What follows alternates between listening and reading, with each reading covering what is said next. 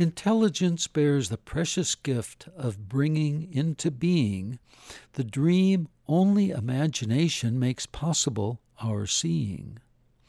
And the dreams found deep within the chambers of our hearts are best expressed and brought to life by the creative arts.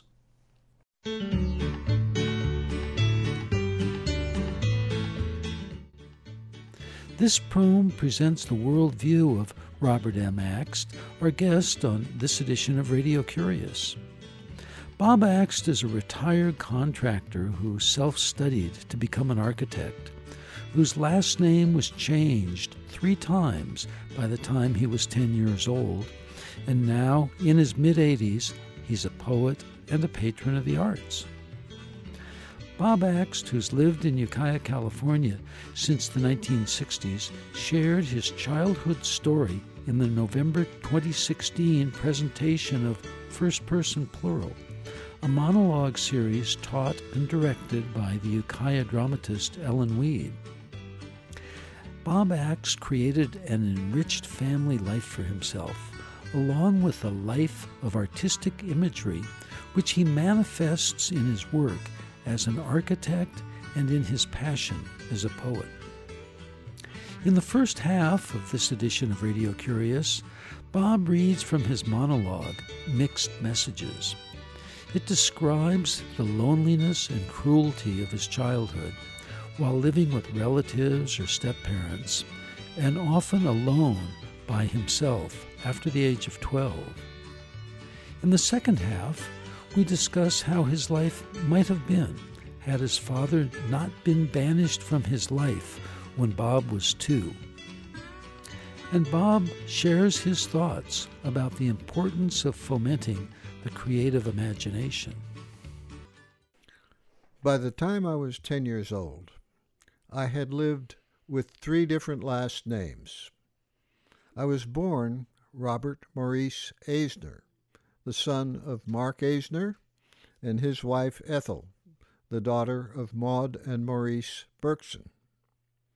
Shortly after I was born, my mother contracted tuberculosis, and she was isolated in an upstairs bedroom in her parents' home, and my father and I were sent to live in the servants' quarters over my grandparents' garage.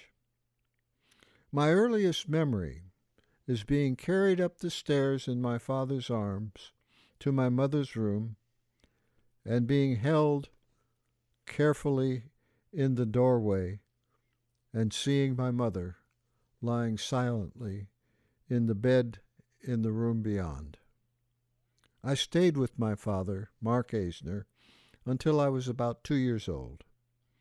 My grandmother, Maud, a domineering woman, became angry with my father.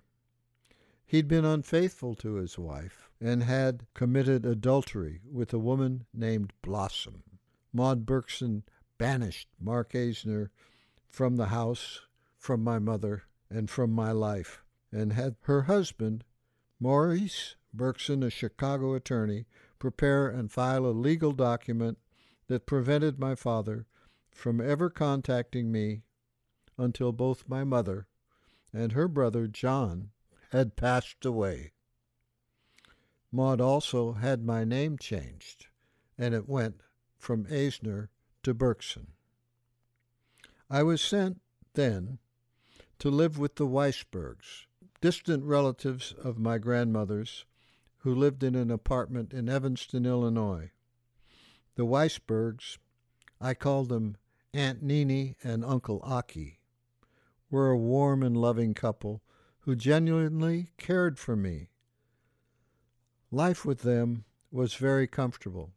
I can recall being taken by the hand through Lincoln Park, looking at the animals with Uncle Aki. In 1938, before I was 5 years old, my mother was sent to live and recover in the Olive View Sanitarium, a tuberculosis sanitarium in Altadena, California. My grandparents moved to California to be near her, and when they did, they took me with them. We lived there in a house in the San Fernando Valley, rented from the movie actor Paul Muni. While there, Maud hired AC and Maggie Black to stay there and act as their workers. Maggie was cook and housekeeper, and AC was the butler and the chauffeur for my grandfather Maurice, who never ever learned to drive. Maud, on the other hand, never let anybody else drive her. She drove herself. I was very fond of AC. He would set me on his lap in the car and let me hold the steering wheel while he drove up and down Libet Avenue, the street we lived on.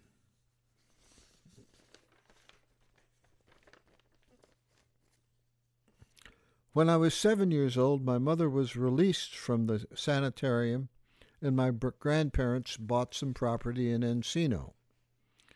They had 2 homes built on it, one for them and one for my mother, her brother Uncle John, and me. And Uncle John became my friend. He would play catch with me. He would do all sorts of things with me, and he taught me to swim in the swimming pool at the house. Soon after we moved into the new house, my mother met Edward Axt, a man as domineering in his own way as was Maud Berkson, and a lot meaner. In a matter of months, he married my mother.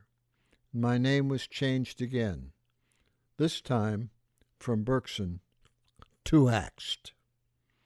At night he would come into my bedroom and punish me for almost anything I had done, and he loved to tell me dark stories of violence.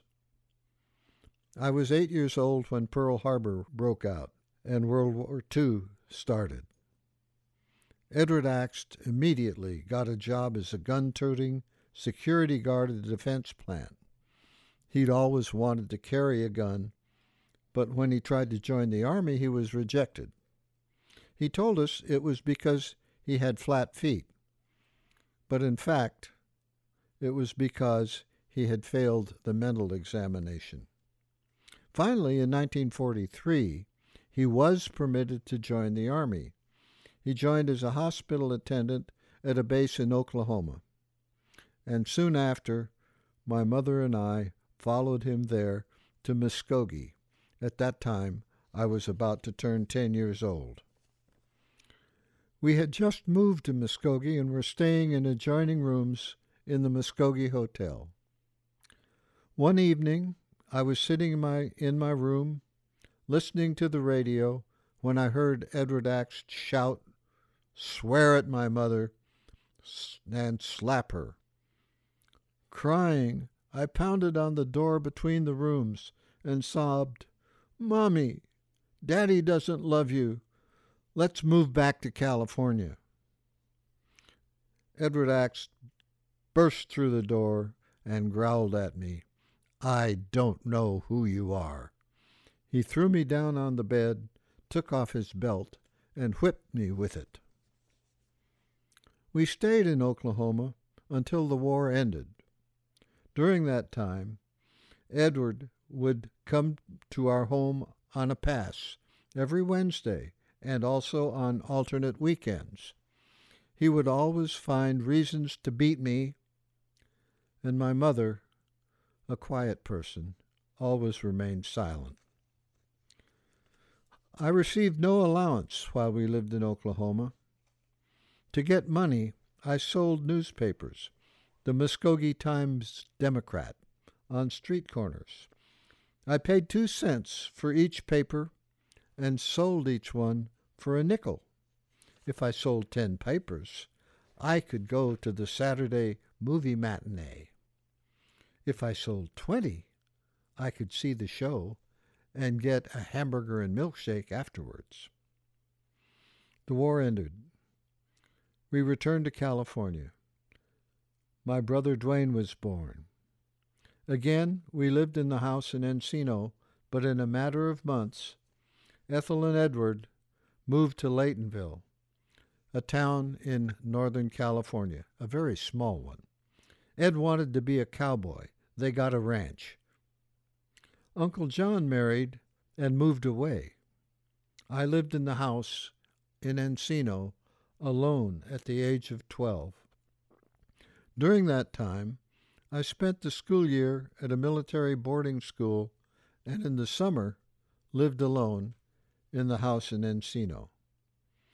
There I earned money for food, picking oranges in my grandparents' orchard, packing them in a box in the rumble seat of my 1934 ragtop Dodge, and selling them to restaurants up and down Ventura Boulevard. In those days, before freeways, Ventura Boulevard was Highway 101. The money was enough to survive on, and on weekends my grandparents would have me come and eat dinner with them in the upper house where they lived. My brother Dwayne had a life that paralleled mine. When he turned 12, he too was sent to live in a military boarding school. I can remember going to his graduation when I was around 30. The day after we returned to Mendocino County, I was walking by Ed Axt's office when I heard him shouting at Dwayne, "You are not ready for college. Not yet. First you must join the Army and become a soldier." Dwayne came out of the room with tears in his eyes. I went into the room and told Edward that he should let Dwayne decide his own life. Ed Axt pulled his pistol out of a drawer, pointed it at me, and growled, "I don't know who you are. Go away before I kill you." Soon after, and during the Korean War, I joined the Marine Corps. I went to Hawaii, and in Hawaii I worked as an electronics technician setting up the DEW line, the Distant Early Warning Line, a radar system that protected us from onslaughts by the communist Russians who were our considered enemies. While I was in Hawaii, I joined the Marine Corps swimming team. Uncle John had taught me well. I ended up getting the world's title and setting the world's record for the 100 and 200 meter breaststroke. I returned to California after the Korean War, left the Marine Corps, resettled in the San Fernando Valley, and met Janice Axt, or Janice Sosha was her name then, who became my wife. We had 4 children, the first 2 born in Studio City in California. Time passed. My Uncle John, who had left and was constantly leaving, was jailed in Peru for smuggling drugs, and he was shot and killed, escaping for prison. When I was 46, around 1980, my mother passed away from influenza and the ravages of the tuberculosis that she never really totally recovered from. A few weeks after that, I received a large package from my real father, Mark Eisner.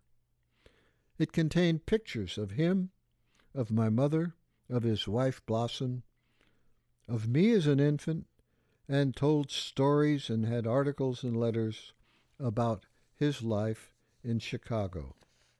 A few years earlier, I had been in Chicago, and I tried to find him. I tried to get his address out of the phone book. It was no longer there. Neither was a phone number. Fortunately, the package I received had an address on it, in Longboat Key, Florida. His letter to me included the phone number, and I called him immediately. We spoke fondly to one another. I got airplane tickets to Florida as soon as I could for myself and for my son, a teenager, Keith. My son went with me, and it was only a matter of time before Keith Axe changed his name to Keith Asner. While we were there, we had a delightful time with my father and his family. After that, it was only a matter of time before Keith Axe changed his name to Keith Asner. If my name hadn't been on the door of my business, I would have changed my name also. Maybe I still will, to honor the man who was my real father, a real friend, and had saved memorabilia for me over all the years we had been apart. I can't help wondering what my life might have been like if my grandmother, Maud Berkson, hadn't banished my father, Mark Asner, from my life when I was so very young. Bob Axe was a participant in a program in Ukiah in November 2016 called First Person Plural, a series of monologues prepared with the encouragement and the direction of dramatist Ellen Weed and presented to our community here in Ukiah. You're listening to Radio Curious. I'm Barry Vogel. Bob, you say that you can't help wondering what your life might have been if your grandmother, Maud Berkson, hadn't banished your father from your life when you were so very young. What do you think your life would have been like? One thing that I have always regretted is that because of the fact that I was effectively removed from my father, my mother removed by tuberculosis from me, and my grandparents sending me to live with nobody really except their servants, perhaps I would have not had a life that was for so long alone, because from the time we returned from Oklahoma, from the time I was 12 until the time I was married, 15, 16 years later, I was flying solo, doing individual things without any real sense of family. I was alone. And that was, to me, just the way it was. But now, later in life, I realized I had opportunities, or should have had opportunities, that I never did have. What would those opportunities have been? They would have been friendships. They would have been a sense of community, of feeling part of something, of belonging. I really never felt like I belonged to family or community. I was always sort of doing it on my own. Did that change when you married Janice? Absolutely. We had 4 children, Kevin, Karen, Kathy, and Keith. And we lived together for 35 years. I will say this, that we were both very proud of our children. They're all creative artists. They all have their own way in life that is beyond just doing things. In your life, you have made a significant impression here in our town of Ukiah in your work as an architect. Can you tell us about that experience, becoming an architect after you became a licensed contractor? Yes. When I returned to Southern California after leaving the Marine Corps and marrying Janice, I worked for a while as an electronics engineer and then realized what I was doing was helping to design things to kill people. The electronic systems that directed missiles over the world to land and destroy other places. I couldn't stand that. I left it. And I met a friend whom I'd known in junior high school. He wanted to be a general contractor, but he didn't have the money. I had saved up a pretty good sum. So we started a company called Ventura Construction together, and I became a general contractor. We were quite successful and were able to ultimately hire our own architects. And those architects worked for us. I would look at what they were doing and really enjoy seeing it. Then I'd go home and call up plumbers, electricians, and other workers to get on the job tomorrow, and decided that I'd much rather work for my architect employees than be their contractor employer. And I did. And although I never went to architecture school, in those days, if you spent enough years working for an architect and passed all the examinations, you could get a license. This I did. And I've enjoyed it over the years because in the process of being an architect, what you do is you have a client, you determine what the elements are that he needs to have something built for, and you close your eyes and imagine how you would put those things together. Once you have imagined how you would put those things together, you do a preliminary design. Then you do working drawings. Then you have construction. And all of those things are creative. And they start with ideas in your mind, things you imagine, and they end with things that are actually built.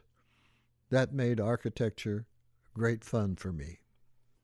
Transferring those images that you have in your mind and putting them together to music and the arts.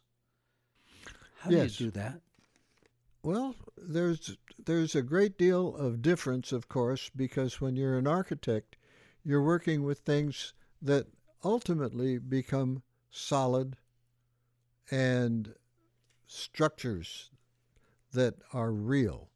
When you're working in the arts, music, be it theater, writing, poetry, painting, any of the arts, while those things become real, they're not constructed. They are to be enjoyed. And while, of course, architecture is to be enjoyed, it is to be used physically.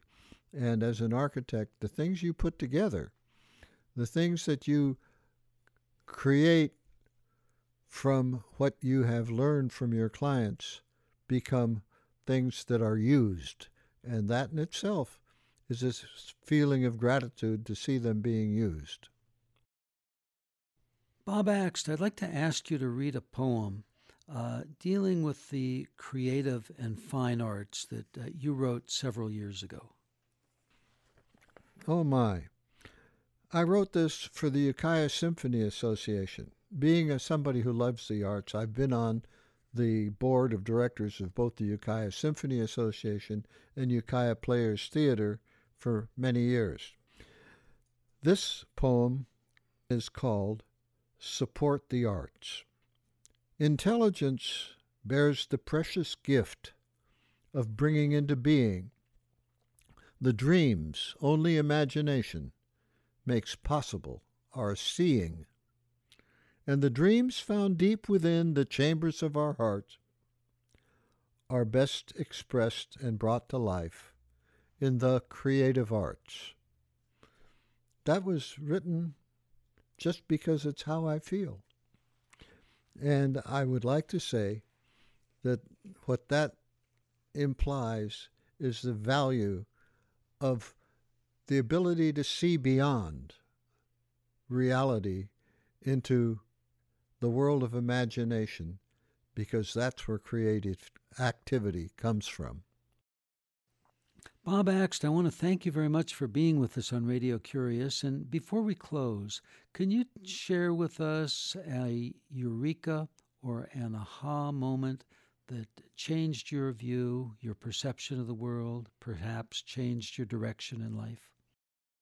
I think the biggest thing was when I got out of the service and married and we had children, and I started to dream of the lives they would have and what the future held, and suddenly realized that working with things from day to day, pounding nails, drawing computerized versions of working drawings for buildings, was nothing as enjoyable and nothing as important in the very long run as having imagination and then creating what it was your imagination showed you. And what would you like to do with the remainder of your one precious life? Right now, I'm pretty much relaxed. I do a little bit of work, but the one thing which I do is write poetry. It's not important poetry. It just expresses the world of imagination that I like to dwell in. And finally, Bob Axt, is there a book that you could recommend to our listeners? In terms of a book that's specific, it's hard for me to pick one out. I would say that perhaps the best of them all are books that were written for children. I can close my eyes and see pictures, and I can't think of any words. What are the pictures that you see? It's animals and people. Alice in Wonderland. There you go. Alice in Wonderland has more to teach us than perhaps almost anything else. When you say Alice in Wonderland has more to teach us than almost anything else, what are some of the lessons? The lessons are simply that the world you stand in, the world that you have to manage every day, the life you have to take care of, feed, rest, work, is very important, but equally important is the life beyond, the life of imagination, the life that Alice lived. Bob Axt, thank you very much for joining us on Radio Curious. You're welcome.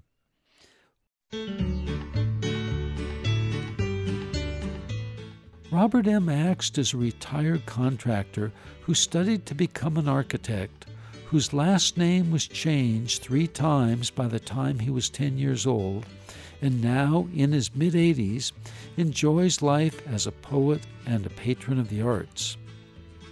The book he recommends is Alice's Adventures in Wonderland and Through the Looking Glass by Lewis Carroll. This program was recorded on December 11th, 2016. Radio Curious has over 600 archive editions on our website. They're free for anyone to enjoy, download, and broadcast as you wish. We appreciate your cards, ideas, and letters about our programming and look forward to hearing from you. The email is curious@radiocurious.org. The snail mail is 280 North Oak Street, Ukiah, that's UKIAH, California, 95482. And the phone is 707-462-6541. Savannah Robinson is our intern. I'm host and producer, Barry Vogel. Thank you for listening.